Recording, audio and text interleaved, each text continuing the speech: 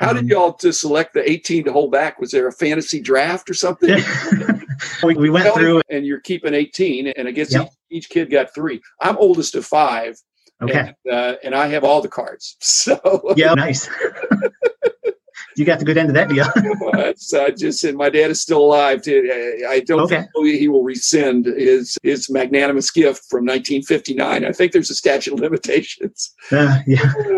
So anyway, so how'd you pick the 18 to hold back? We had gone through them. We were sitting around the kitchen table and we were looking at stuff to send. And we thought, okay, what's some players that you really don't want to submit? So we kept some of the Tigers, Dick Wakefield and that type of thing. But like the Jackie Robinson, the Joe DiMaggio, all those Ted Williams, all those cards we knew he would probably get maximum value for. I said, if we're going to do this, we want to get the most value and the highest promotion from Heritage, which would be then they wouldn't put them in a Sunday auction. They'd put them in their Premier, which gets a lot more people looking at it. Right. So and higher prices. And yep. So some of his cards, even though they all graded out as 4s, I think the highest he got was a 5.5. His Babe Ruth card went into extended bidding, I think, till probably 4 a.m. and ended up selling at what most 7s, PSA 7s sell for. The visual, just because they were such beautiful cards and you get a couple collectors who really want them. If I would have tried to sell them on my eBay account, I never would have gotten anything. So no, I think you did well, but there's now a kind of an additional science of grading that cards that have that faint creasing in the corners present so well, and especially for the Leaf issue that has color registration problems and cuts and all that. So if it's a good looking card, I bet you did get some aggressive bidding because they look, when they're done well, they look beautiful, but they're very cheap cardboard. They get knocked around a lot. And I imagine Derek was fine with you keeping the Dick Wakefield. Oh, yes. Yeah. So, anyway, probably the highest value card we kept was the Stan Musial. Yeah. My brother-in-law got that one. He's going to give that to his nephew. Well, how did he get that? Did you fight him for it? No, we talked about it and just said and then part of it was because Dad's still here. I'd like Eric to have this card. And yeah, that's what we decided to do. And once we did that, we didn't look back. That's one thing you never want to do. And I heard John Newman said that on one of his podcasts is once you make that sale and you make money, don't look back and say, oh, if only I would have held on to that card. That doesn't do you any good. The great thing is, and this wasn't intended to be a mortality episode necessarily, but there is an aspect of that. What a blessing to have your dad be able to express his wishes. And it's certainly the prerogative of the patriarch to make those decisions. And they don't have to be equal. They can say Stan Musial was your brother's favorite player or something. It doesn't have to be perfectly equal, but to express your wishes. I'm the executor for my parents. And basically, I don't want to have to read their mind. Mm-hmm. And if I don't know what's happening, then I'd have to maybe liquefy everything. And then, like in this case, then that would reduce the sentimentality of I'm keeping this card that used to be my dad's, which I think is important for some people. And so if I'm in a position where I don't know who would get it, I'd have the Old Testament story of Solomon offering to split the baby. You can't split the Stan Musial card and half to one of the brothers and half to one of the others. Did you have sisters or I have 2 sisters. Yeah. Well, how did they respond to all this? My youngest sister actually said, I don't know what I would do with baseball cards. The unanimity of the family's decision was pretty online as far as just honoring Dad's wish to continue with that sale. We had the 18 cards when we said, okay, this is who would get what. And what we decided to do, we haven't done it yet, but we're going to send those to SGC. Okay. And just not really for the grading aspect, but just to get them in a nice slab. I really like the black and white holders that they have now with the black lettering. And I might even see if they could put the Robert Dykstra collection on there. I don't know if they would do that for me or not. They might. I know BGS, if you choose BGS, they have an excellent holder as well.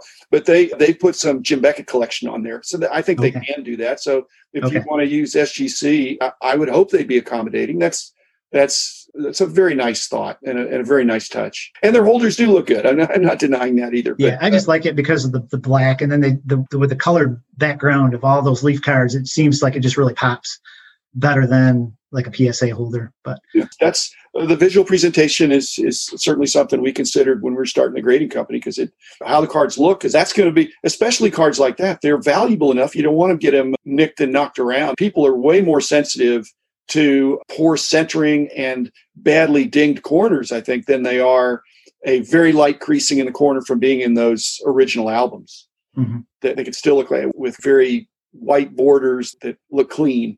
I've got some really messed up leaf cards. There, I have some of the better short prints I have in probably, they wouldn't be 4s. Let's be quite clear about that. They could be 1s or 2s because they just were either roughly handled or flipped or something. And you think, if they're so rare, how did they get used so much? It's not perceived as being rare if you're a kid in 49 and you get the cards and you just have the cards that you got. And I do believe, because I did find enough short prints to complete a set, worked in Ohio and in those vicinities. Michigan, I don't know, but it's there are a bunch of Tigers in the Leaf set. So I think Leaf was a Chicago area company.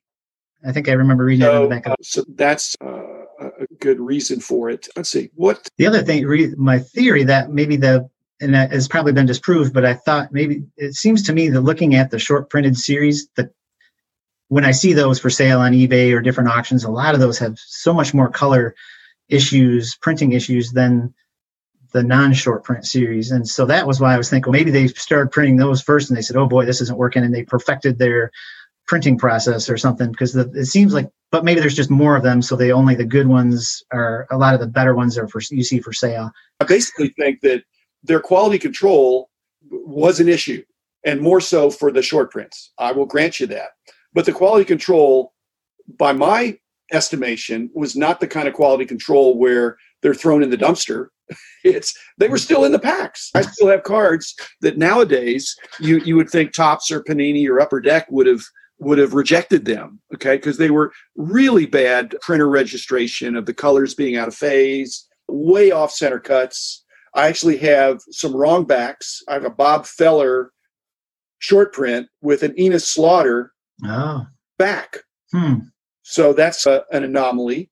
Yeah. So my point is, the quality control was terrible, which means they didn't control the quality. Yeah. They were put out there. But my current theory, Carl, is that the short prints were released in certain, not remote areas, but in certain markets, that's what they put in there. And maybe they were smaller towns in Ohio and Michigan and Illinois and Indiana, but I don't think they made the East Coast. I'm pretty sure they weren't on the West Coast, so it's Midwest. So I think everybody got the first 49, and then some places, maybe later in the year, maybe at the same time, got the short prints. The numbering goes up to 168.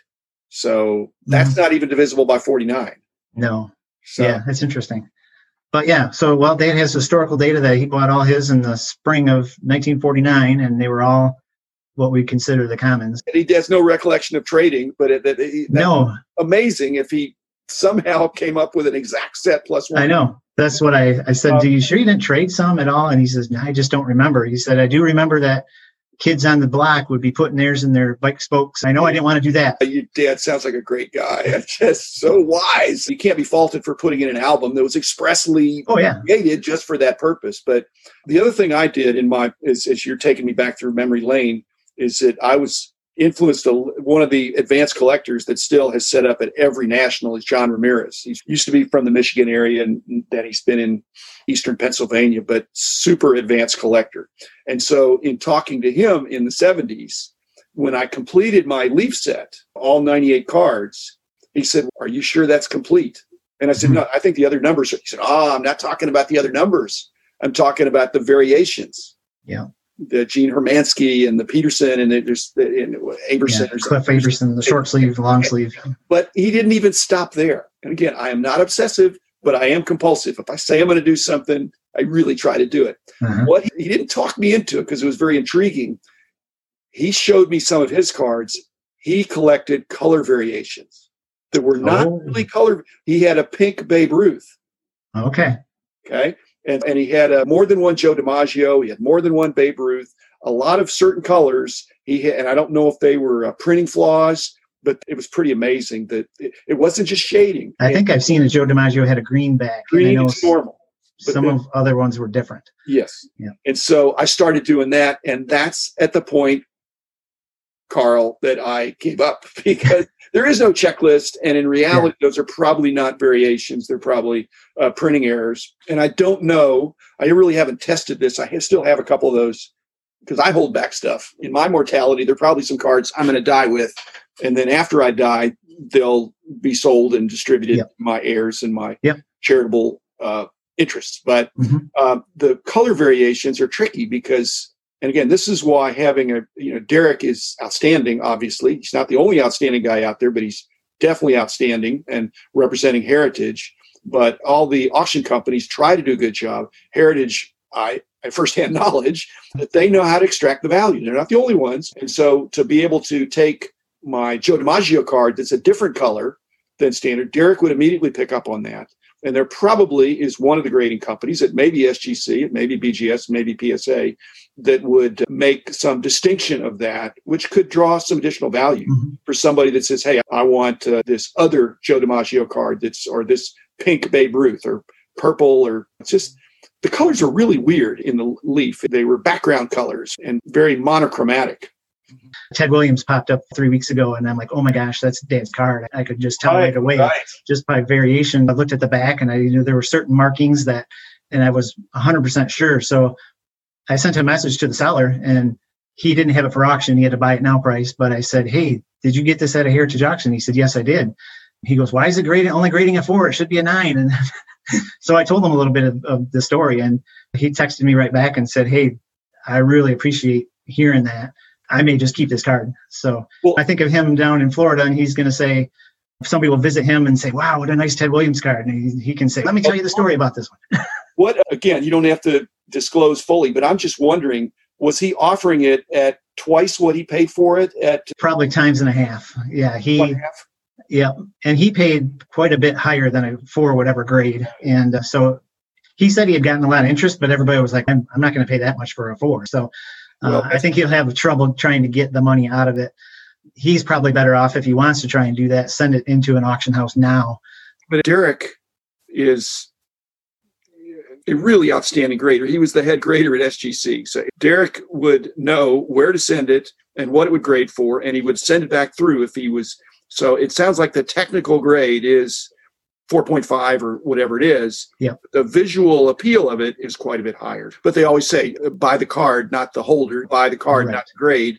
Yep. But it's wonderful to buy a card that appears to be undergraded to the naked eye. When you look at it, it looks great. So it sounds like your dad had that. Just to end up, I like to end on positive. This is a positive. It's positive for you, negative for me. And that is that some of my easier Leaf cards were that kind of shape. Most of my short prints are not. Right. So I don't think they were printed on worse cardboard, but they certainly weren't printed on better cardboard. And they were knocked around and don't look as good. Yeah. Still, they'd still bring some good money.